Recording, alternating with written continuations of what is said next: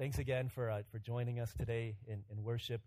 For those who are new, we're going through a kind of like a spiritual detox. We're going through a spiritual detox program where we think about how we can inspire and engender spiritual health in us. And the detox is very simple. It's just a threefold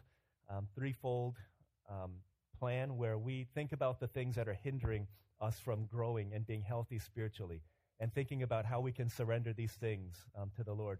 The second thing is, what can we incorporate into our lives? Healthy habits that will help us to grow, that will help us to really honor God with our lives, to get us growing in spiritual health and vitality. And then the last thing is, who are the people that we can do it together with, that we can encourage each other and push one another and lead one another on to growth. And through the past couple weeks after we've introduced this, there's been a lot of some great stories and testimonies and fruit.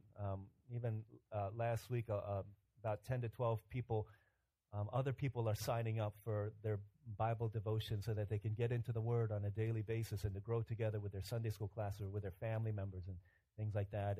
And different peoples have surrendered different idols and committed to surrendering certain things. Some have begun now. Others are going to be beginning when our detox officially begins with Lent.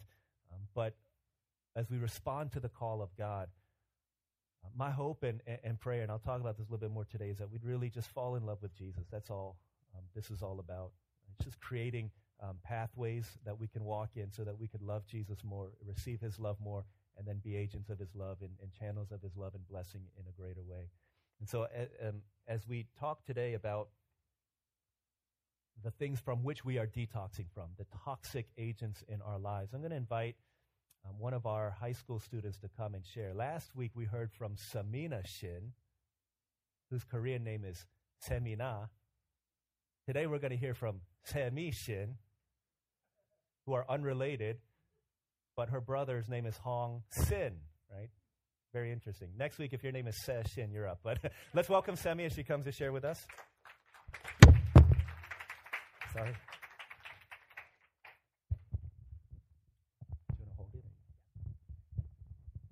Hello. Everyone has that one thing that makes them different from the person next to them, whether it be a sport or a hobby or a profession. For me, it was K-pop. All my friends knew my love for K-pop, and K-pop at first wasn't such a big thing for me. I was first introduced to K-pop in 2005 through my parents while watching a Korean game show. I remember the group, the song they sang, the dance they did. It was such a different experience for me, and at the time. Jump 7 years, and you see me with not just an interest for it, but more of an obsession. I was in love with K-pop, even though at first I enjoyed it because of the different feel from American music and wanted to embrace my culture. Now it's because of the lyrics, concept, choreography, music video, and most importantly, the idols themselves. They to me were so perfect and amazing. I drooled over them and fangirled over so many of them. I was at a point where my relationships with people were based on K-pop. I never thought it was such an idol in my life. I always thought that it was okay because so many other people were crazed over other celebrities and artists. I made myself think that I was just like them. But I was completely wrong. I had this heart until this past winter retreat. Pastor IJ on the second day spoke about pop culture. He talked about all the dangers and the pitfalls of it, making me realize how much K-pop has overrun my life. Suddenly, I felt so shameful that every time anyone mentioned K-pop, they would automatically look at me or talk to me about it. Through the message he spoke, I slowly began to open my eyes to see the sin that was taking over my life. Then that night, Pastor IJ asked in his sermon, "Have you fully surrendered yourself to God?" That was enough to make me really say to myself that I needed to give up K-pop, that was the last string that needed to be pulled for me to open my eyes and see the addiction to K-pop. After realizing this, I began to plan it out. Things I would do once I got back, things I would do with my phone once I got home. The first step, of course, was to erase everything that was on my phone. This wasn't an easy task. I had over 300 pictures saved, 14 videos, and 920 songs. All these things I had accumulated over the years, and trying to delete them was heart-aching. Eventually, as I deleted and boxed away belongings, my heart felt lighter and I felt better. Through this, I hope I'll get stronger and rely more on God. I want to be able to make him my number one, not anything else. Although I wasted so much time in the past 7 years, I hope that I can make up for it by spending time with the Lord so much more this year. Now that it's almost been a month since I've given it up, it has been different. It's been very difficult because so many people are used to talking to me about K-pop, and several times a few friends will mention it or ask me about it, making it difficult to stop thinking about it. Also, my parents' constant watching of dramas add on to the difficulty of letting go. Even though it's been difficult fixing my lifestyle so much through God, I've been able to find comfort and peace to my distress. And just like any addiction, this is going to be tough, but Jesus is better than any idol. Thank you.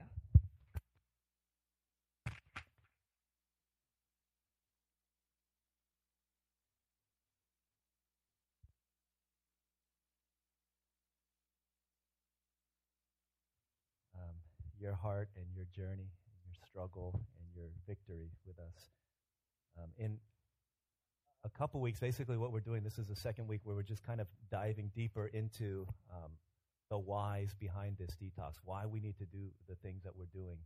And as we conclude this part of our time next week, in 2 weeks, there will be an opportunity for y'all to really step into this and to sign up, so to speak, and to fill in the things that you're committing to the Lord over this period of Lent. A time for you to commit to doing that. And again, as I shared last week, our hope and prayer isn't that this would just be a 40-day thing, and then as soon as Easter ends, Monday comes, and we dive back into these things and indulge in sin. Right? That's not what we want. Our desire and our longing is that for 40 days we would practice this. It would become a habit, that we would realize that when sin becomes bitter, Christ becomes sweet, so that the grip of sin is loosened in our hearts, and Jesus is stronger than those things, and we begin to love him more than we love the things that we used to love. That's our hope and prayer. And so as you fill out these things in a couple weeks, these are what I'll use, and I'll certainly be praying for these prayer requests and praying for the things, and just really wanting to see victory over the sins and over the things that easily entangle us and keep us from running with perseverance the race marked out for us. So that's what we're hoping for, and that's what we're pushing for. So today I want to read from Hebrews chapter 3, verses 7 through 15. As we talk about, last week we talked about intake. Today I want to talk about detox. Next week I'll talk about accountability. But today, why do we need to detox from certain things in our lives? I think as we've been going through these last 3 weeks, some of y'all have a very clear picture in your mind of what things you need to detox from. Some have already taken that step. Others are still kind of wrestling around with it. But hopefully by next Sunday, you'll have a very clear picture of the things that God may be calling you to surrender over to him. But Hebrews chapter 3, why do we need to detox from these things? Chapter 3, verse 7, this is God's word. So as the Holy Spirit says, today, if you hear his voice, do not harden your hearts as you did in the rebellion, during the time of testing in the desert, where your fathers tested and tried me, and for 40 years saw what I did. That's why I was angry with that generation. And I said, their hearts are always going astray, and they have not known my ways. So I declared on oath, in my anger they shall never enter my rest. See to it, brothers, that none of you has a sinful, unbelieving heart that turns away from the living God. But encourage one another daily, as long as it is called today, so that none of you may be hardened by sin's deceitfulness. We have come to share in Christ if we hold firmly till the end the confidence we had at first. As has just been said, today, if you hear his voice, do not harden your hearts as you did in the rebellion. This is God's word. Our passage today begins with a little history lesson. The writer of Hebrews is reminding the people of God of their ancient forefathers, their ancestors way back in time, who they saw God deliver them out of slavery in Egypt, led them through the wilderness and on the edge of the promised land, and they grumbled before the Lord God. They, in unbelief, disobeyed the promises and the commands of God, and so they wandered throughout the desert, failing to believe, failing to put their faith and their trust in God, even though he had shown them all of these miracles. It said their hearts had become hardened to the promises and to the teachings of the Word of God. And what the writer of Hebrews is saying, he's saying, hey, y'all, don't be like them. Learn the lesson from them so that your hearts don't become hardened. Because when our hearts get hardened, it's a fast track to a very difficult and painful future. So what are the things that we need to be careful of? In verse 13, he says, see to it, brothers. Literally, he says, check yourself, look at this, examine closely your heart so that they don't become hardened. What are the things that we need to examine? What are the things that we need to be careful of? What are the things that we need to beware of so that we don't go down this quick road to a hardened heart? Right? The first thing that we see here says, beware of the deception of justifying your sin. Beware of the deception of justifying your sin. So sin is, we all sin. I think that's not a secret. I know that I sin. It's very easy for me to recognize that I'm a sinner. It's probably very easy for you to recognize that I'm a sinner. It's very easy probably for you to recognize that you're a sinner. But it's one thing when I say to myself or I say to somebody else, hey, you know what? I'm so impatient. Like, I'm a bad man. I'm so selfish. I always look after my own interests, not the interests of other people. And I always do what I want to do, and I don't care about other people sometimes. It's one thing for me to say that. But it's another thing if you come up to me and say, hey, you know what? DL, you're really selfish. You always think about yourself before other people. You never put their interest before your own. Then I'll be like, hold up, wait a second, what are you talking about? Where's all this coming from, right? What did I do to you? It's one thing for us to see it for ourselves, but it's another thing when somebody else sees it and they begin to talk about it with us, because that's offensive. We don't really do that, right? Because we don't want to offend one another. So here's what we do in our culture is we kind of trivialize and kind of minimize sin. We don't really talk about sin. If we talk about it, it's almost like in a joking way. And we talk about like the sin now in our culture gets relegated to the dessert section of a menu. And if I said this before, it gets pushed back to the dessert section. Oh my gosh, sinful temptations, chocolate cake. Sinful indulgences. Oh, this is sinfully sweet. But that's to the degree that we talk about sin in our culture. We don't talk about it in the sense of, hey, you know what? We need to look out for each other so that we don't fall into sin and temptation. We kind of make light of it. We trivialize it. Make it kind of this light and fluffy thing that we can kind of play with. It's kind of cute. And that's exactly what Satan would want us to think about sin. Remember, we talked about this last week, but in the Garden of Eden, when God was giving his law, Satan came up and he slithered around and he said, did God really say that? Like, did he really say that you'll surely die? You ain't going to die. Come on now. He's just afraid that if you do this sin, that you're going to become like him. You ain't going to die. It's not that bad. And that's the lie that goes into our mind. It's not that bad. It's not that bad. And we begin to justify sin in that way. And the temptation, here's what it says in verse 12. See to it that none of you has a sinful, unbelieving heart that turns away from the living God. What Satan wants is for us to unbelieve God and for us to believe Satan. It's not that bad. And one of the damning lies of Satan is that just once won't hurt you. That just one time won't hurt you. Every addiction begins with just one time.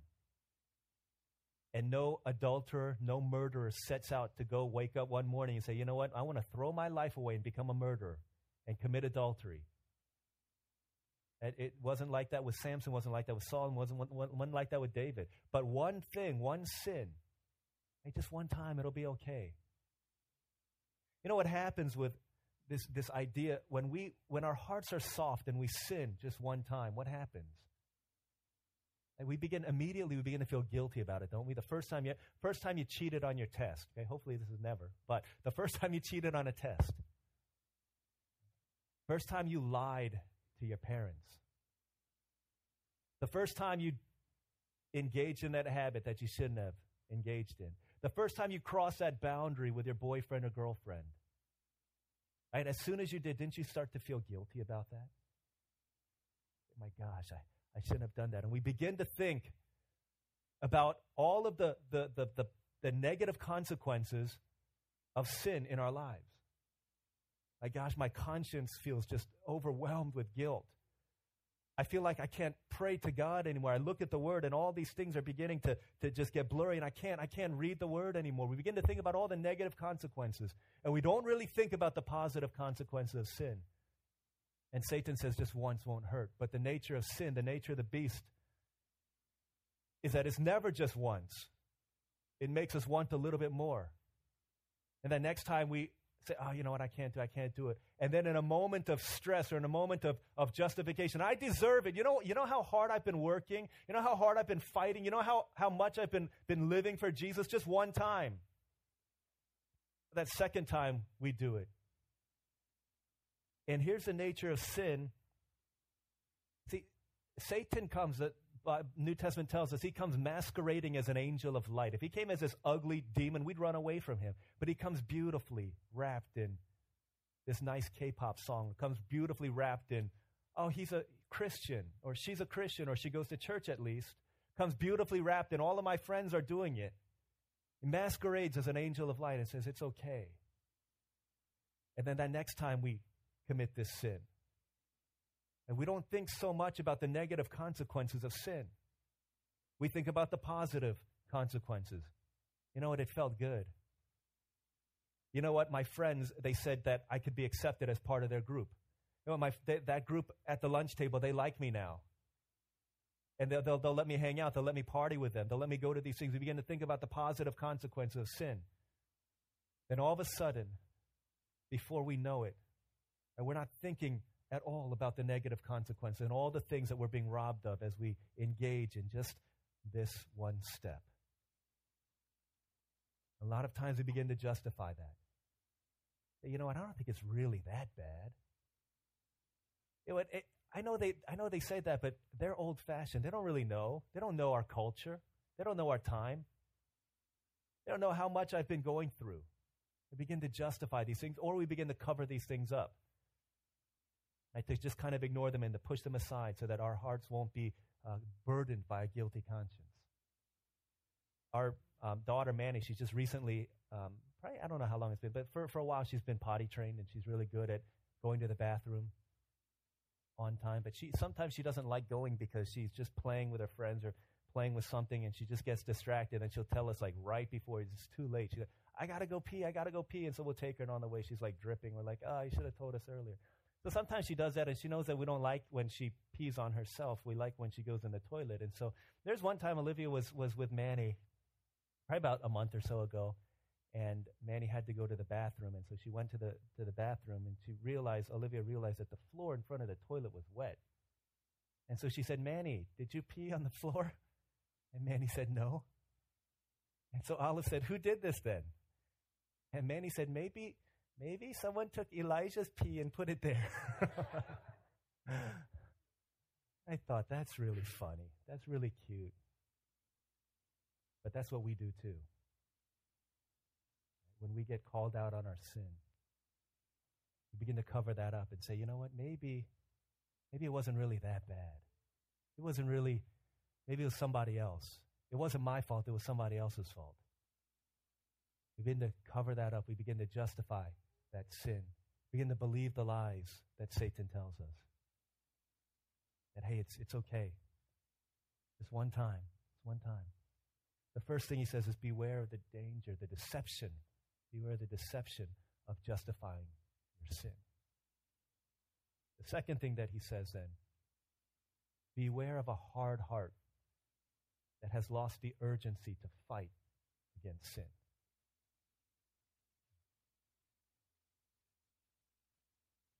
Verse 13, but encourage one another daily as long as it's called today, so that none of you may be hardened by sin's deceitfulness. How do you know your heart is hard? I think there's several things. We can recognize it when it's in us. Sometimes we can recognize it in other people. If you have a hard heart, then the Word of God doesn't penetrate your heart the way that it used to. You know the times where you used to feel such conviction when you heard the Word of God? When you used to sing those songs, your heart used to be moved by it. When our hearts become hardened, and we're not moved by the things of God anymore. There's no conviction in our hearts anymore. When our hearts become hardened, we don't think about sin. We don't think twice. The things that used to bother our conscience don't bother us anymore. I think back a year ago, 5 years ago, things that you used to think about as sinful, when maybe you used to see it in other people. Say, you know what, they shouldn't be doing that kind of stuff. And you realize now that these are the very things that we're engaged in. The things that used to bother and prick your conscience. The way that you used to yell at your spouse. The first time you did it when you're newly married, you say, oh, God, I feel so bad about that. I'm not loving my wife as Christ loved the church. I'm not submitting to my husband the way that the church ought to Christ. And we begin to feel guilty about it, begin to repent about it. But now it's just second nature. We just do these things all the time, not even thinking about it. We gossip about people. We talk badly about them, even though we know in our mind it's bad, but it just comes out. And we know in our mind that there was a time when it used to bother us. There's a time when we used to be like, you know what, I need to withdraw from this conversation. We used to walk away from it, but now we're just engaged in it. Time when you used to think twice about looking at the pornographic websites. We used to think twice about that. You used to feel bad about it, but now as soon as you turn it on, there you go. You just go to those places. Times where it used to just be an hour of something. Now it's like 5 hours, 6 hours, 7 hours. And you begin to justify that away. That's when your heart becomes hard. You know your heart has become hardened in that sense. There's no fight against sin anymore. Just give in to temptation. There's no struggle. I'm not struggling against sin. It's just I'm giving into it. I just lay down and let it attack me now. One way I know that my heart has become hardened is that where I used to sit in the front of the worship service, I moved to the back, slowly, because I don't want the Word of God to prick my conscience anymore. I don't want God to speak and to change the way that I live. I'm not looking at anybody back there, but I'm just saying, maybe. That's how it is for me. That's how it is for me. If I don't want to hear from God, I'll sit in the back and let myself get distracted by other things. He says, beware of a hard heart that has lost the urgency to fight against sin. You're okay having a jacked up, messed up relationship with your parents or with your kids. You're all right having a messed up marriage, and you're okay with that. The romance, the love, the intimacy is gone, but you're fine with that. He's saying, don't let that happen to you. Beware of a hardened heart that's lost that urgency to fight against sin. A few months ago, I went for a physical to my doctor. My doctor's like, hey, you know what? Your cholesterol's too high. And if you don't get this under control, you got to go on medication. I'm like, no, not me. I'm too young. Don't you know, I used to be so athletic, and I used to play and jump and run and all these things. I'm too young to go on medication. And people go on medication are like old, and not me. I can't do that. And so he said, you got to change. You got to watch several things. One, you got to manage your stress better. 2, you got to rest better. 3, you got to eat better. And 4, you got to exercise. I was like, all right, whoa, slow down. Let me take one thing at a time. So there's a season in my life soon after, and I was scared to death of having a messed up heart. And so I would walk in the morning around the neighborhood. I tried to run. I stopped after about a minute and a half. I was like, I can't do that. Let's start with walking. I would walk around the neighborhood. Starting to feel good. I would drink apple cider vinegar. It's supposed to be good for your heart. Right? Terrible for the palate, but good for the heart. I ate chicken and fish. And I never eat chicken and fish. I like eating like the marbled, crusted, fatty stuff, the stuff that like people look at and they cut it off. That's the stuff I like to eat. Stuff that's bad for you. But doctor said no red meat, no marbled fat, nothing like that. That's all going to get coagulated in here and you're going to die. And I said, okay, chicken and fish it is. Fish oil pills, liver detox, and all kinds of nasty stuff that I had no business eating at my age. But I did. And it began working. The doctor was happy. He said, you know what? Your cholesterol has gone down. This is great. Just keep on doing what you're doing, and you don't have to go on medication. As soon as I got word, I said, I'm free. I'm done. I forget this stuff. No more vitamins, no more pills, no more healthy stuff, no more salad, right? Let's go. Let's get back into the Korean barbecue and all you can eat and all the artery clogging stuff. Let's get back into it. And I said, forget about that stuff. And here's the problem.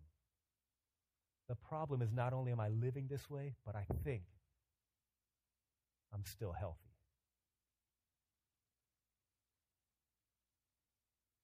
Does that describe what we do with our spiritual health too? Like there's a time when we're fighting, vigilant against these things. That we ask people, help me out. Help me to get into the right habits. And help me to fight against sin. And in time, like slowly, but surely, begin to go back into those old habits. And here's the problem. Like we think that we're okay spiritually. Just a little bit of sin in my life. Just a little bit of that in my life. A little bit of this. And we think we're okay. The hardening of a heart happens as we stop thinking about the negative consequences of sin. You can't hear the voice of God anymore, maybe. You're not moved in action. You don't fall in love with Jesus. Your eyes are dry. Your heart is hard. Your faith is old. Your prayers are cold.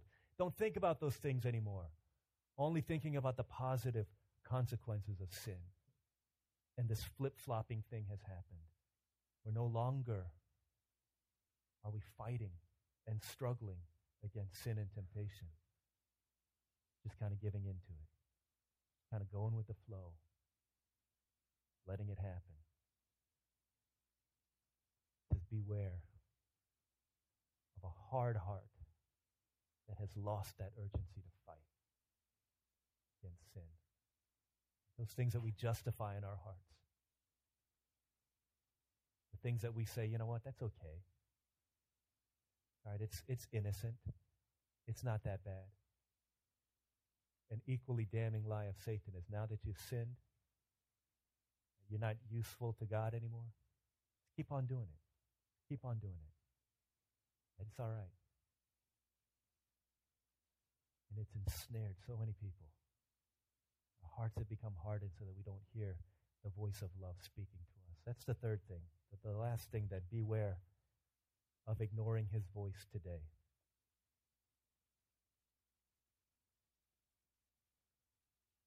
If you look in this passage, it says in verse 7, today, if you hear his voice, do not harden your hearts. And he says in verse 15, rarely does the Bible do this. It says, as has just been said, today, if you hear his voice, do not harden your hearts as you did in the rebellion.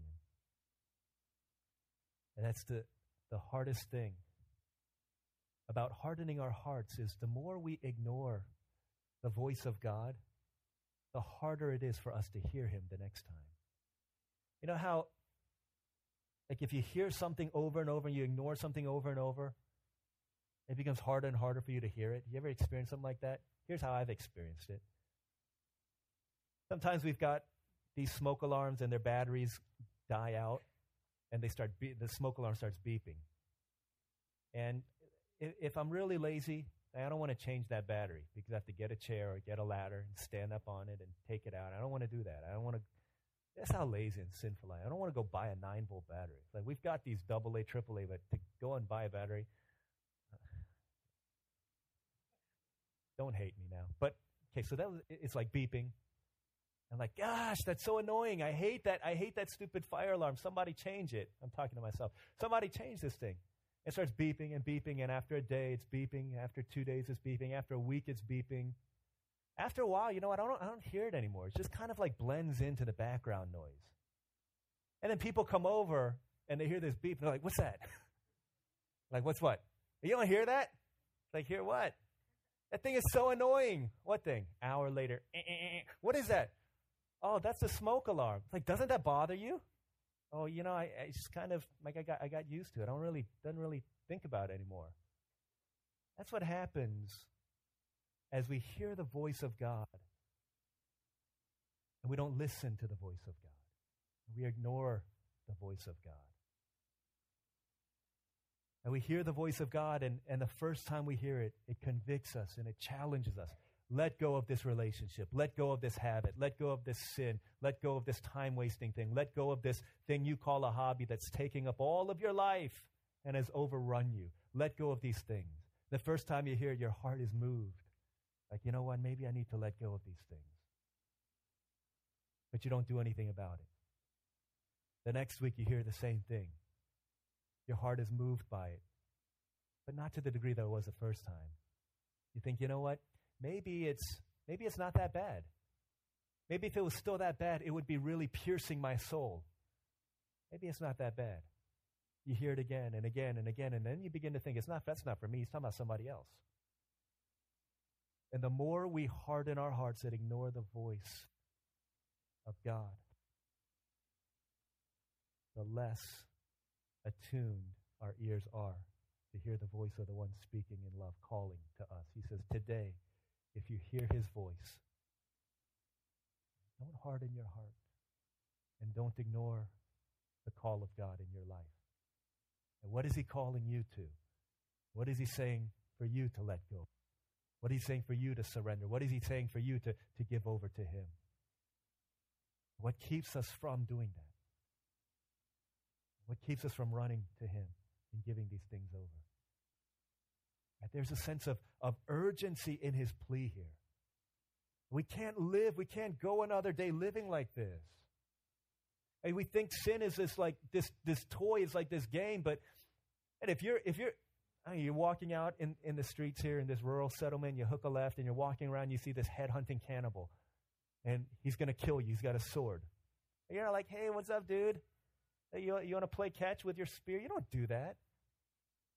If you're walking along in some jungle at the zoo in Sanford or something, and see this lion gets out and he's starving and he's like staring at you. You're like, oh, come here, let's play. You don't say that. But Genesis 4 says sin crouches at your door. It wants to have you, wants to kill you. It wants to destroy you. He says you need to get rid of sin before it gets rid of you. It's not something that we can play with and pet and say, oh, this is nice and I can manage it, I can handle it.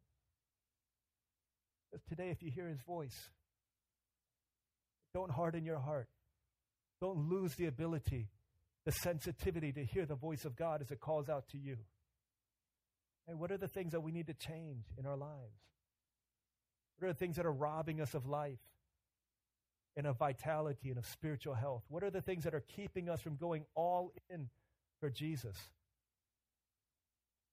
What are the things that he's placing his finger on in your heart and just turning that stake and pushing it and twisting it and saying, this is it? Because today, if you hear his voice, don't harden your heart. Don't ignore the voice of love as it calls out to you. You can imagine the scene in the aftermath of a flood. Rescue teams are going out in New Orleans, Hurricane Katrina. A mother and her 2 children, a young boy and a young girl, are hanging on for dear life on the limbs of a tree as flood waters are rising. Rescue boat comes around, and they say, you need to jump. They're at least 10 feet up in the air. You need to jump. We can save you. We can rescue you. Just need to trust us. You need to take a jump. And if you fall in the water, we'll pick you up. We'll rescue you. We will. So they're scared to death. But the boy says, I'm going to do it. And he jumps. And he lands in the boat, and they rescue him. And he yells to his family, to his sister, to his mother, come! You can do it! The girl is scared, but she jumps. She falls in the water, but they quickly rescue and they bring her in. They say to the mother, come, you've got to jump now. You've got to hurry. You've got to hurry. Time's running out. She says, I don't know if I can. And then this loud crack. And the tree breaks, and she gets swept away. Because she ignored the urgent pleas and the cries of the ones who could save her. So today, if you hear his voice, don't harden your heart. Don't ignore that voice of love. Respond to him. Right? Respond to him as he calls out to you. Let go of these illegitimate things. Let go of these sinful temptations. Let go of these habits, these tendencies in your soul. Just break free from these things. And just go and pursue Christ. The motivation is not just because your ears will be dulled, but think about what happens when you let go of these idols so that you could receive the grace that God has for you. I was talking with a brother this week who's for some time, his prayer has been, I want to be pure. I want to be set free from lust, from pornography. And as many people are praying for him, he was sharing earlier this week, I just feel like this great sense of victory and freedom and joy and peace and love in my heart. and beginning to experience freedom from these things.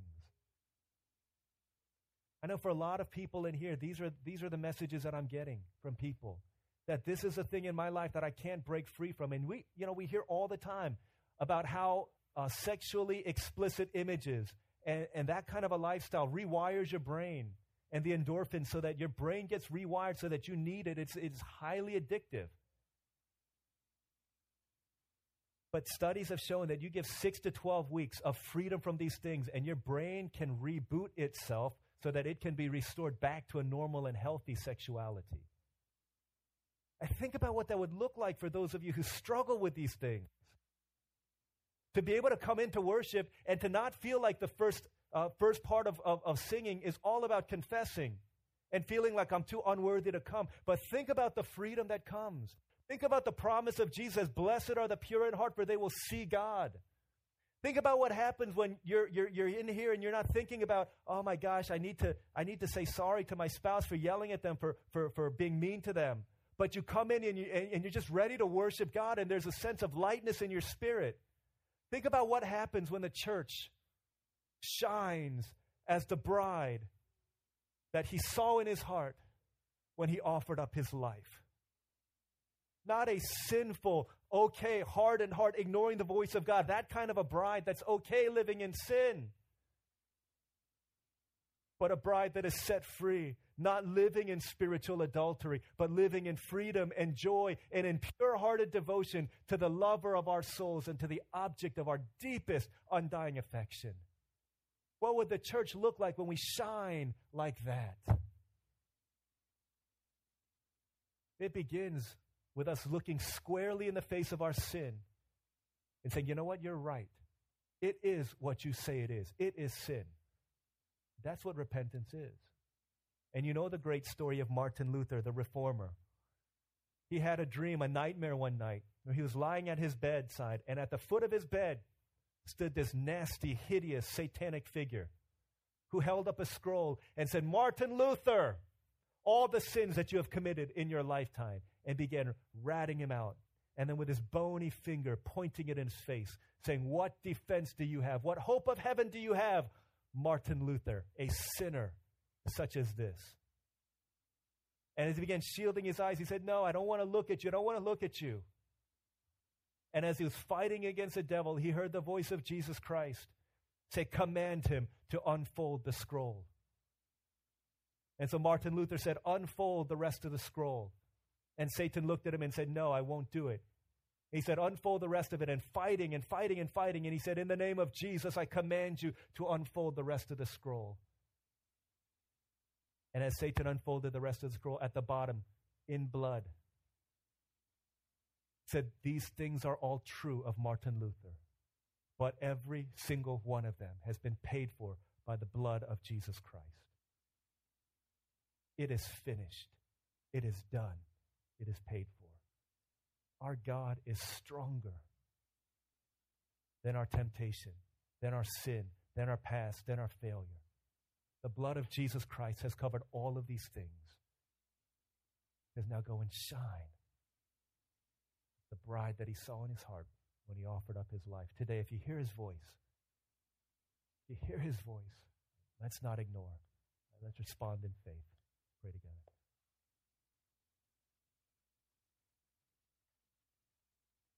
As we respond, let's just take a moment just to stop where you are and just pray to God.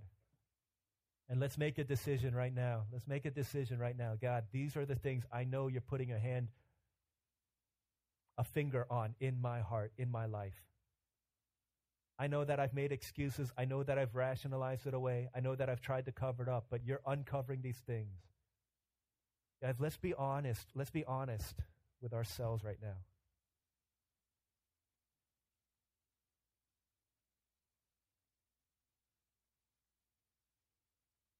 Let's not let our hearts be hardened. Let's not ignore the plea of God in our lives.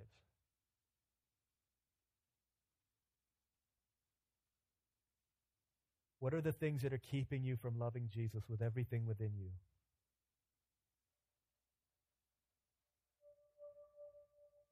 What are the things in your heart that your friends would say is an idol, that you justify away and say it's not?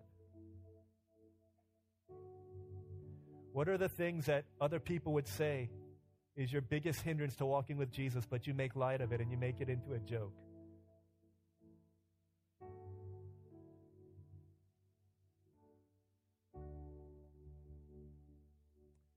I don't want us to get to a place where our hearts become so hardened that we can't hear the voice of God anymore.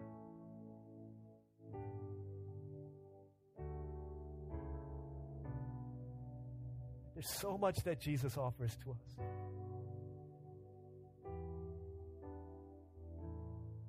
And until Jesus becomes sweet, the sin will not become bitter. That's the beauty of the gospel.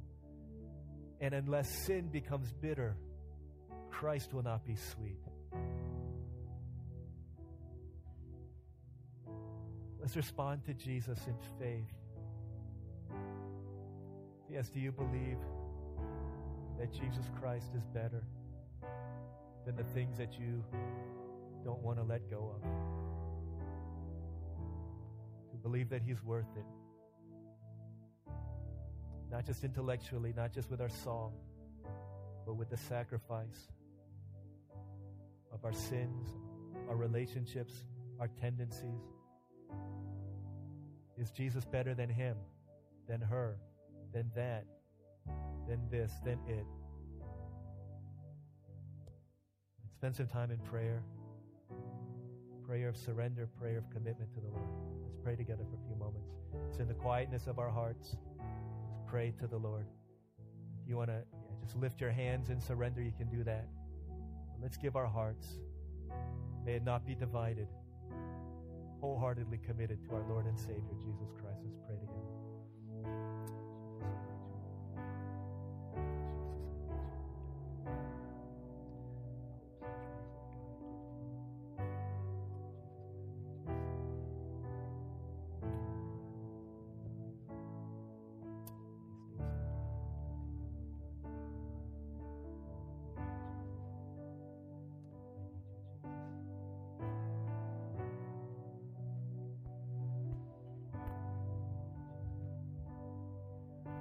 Father in heaven, our response to you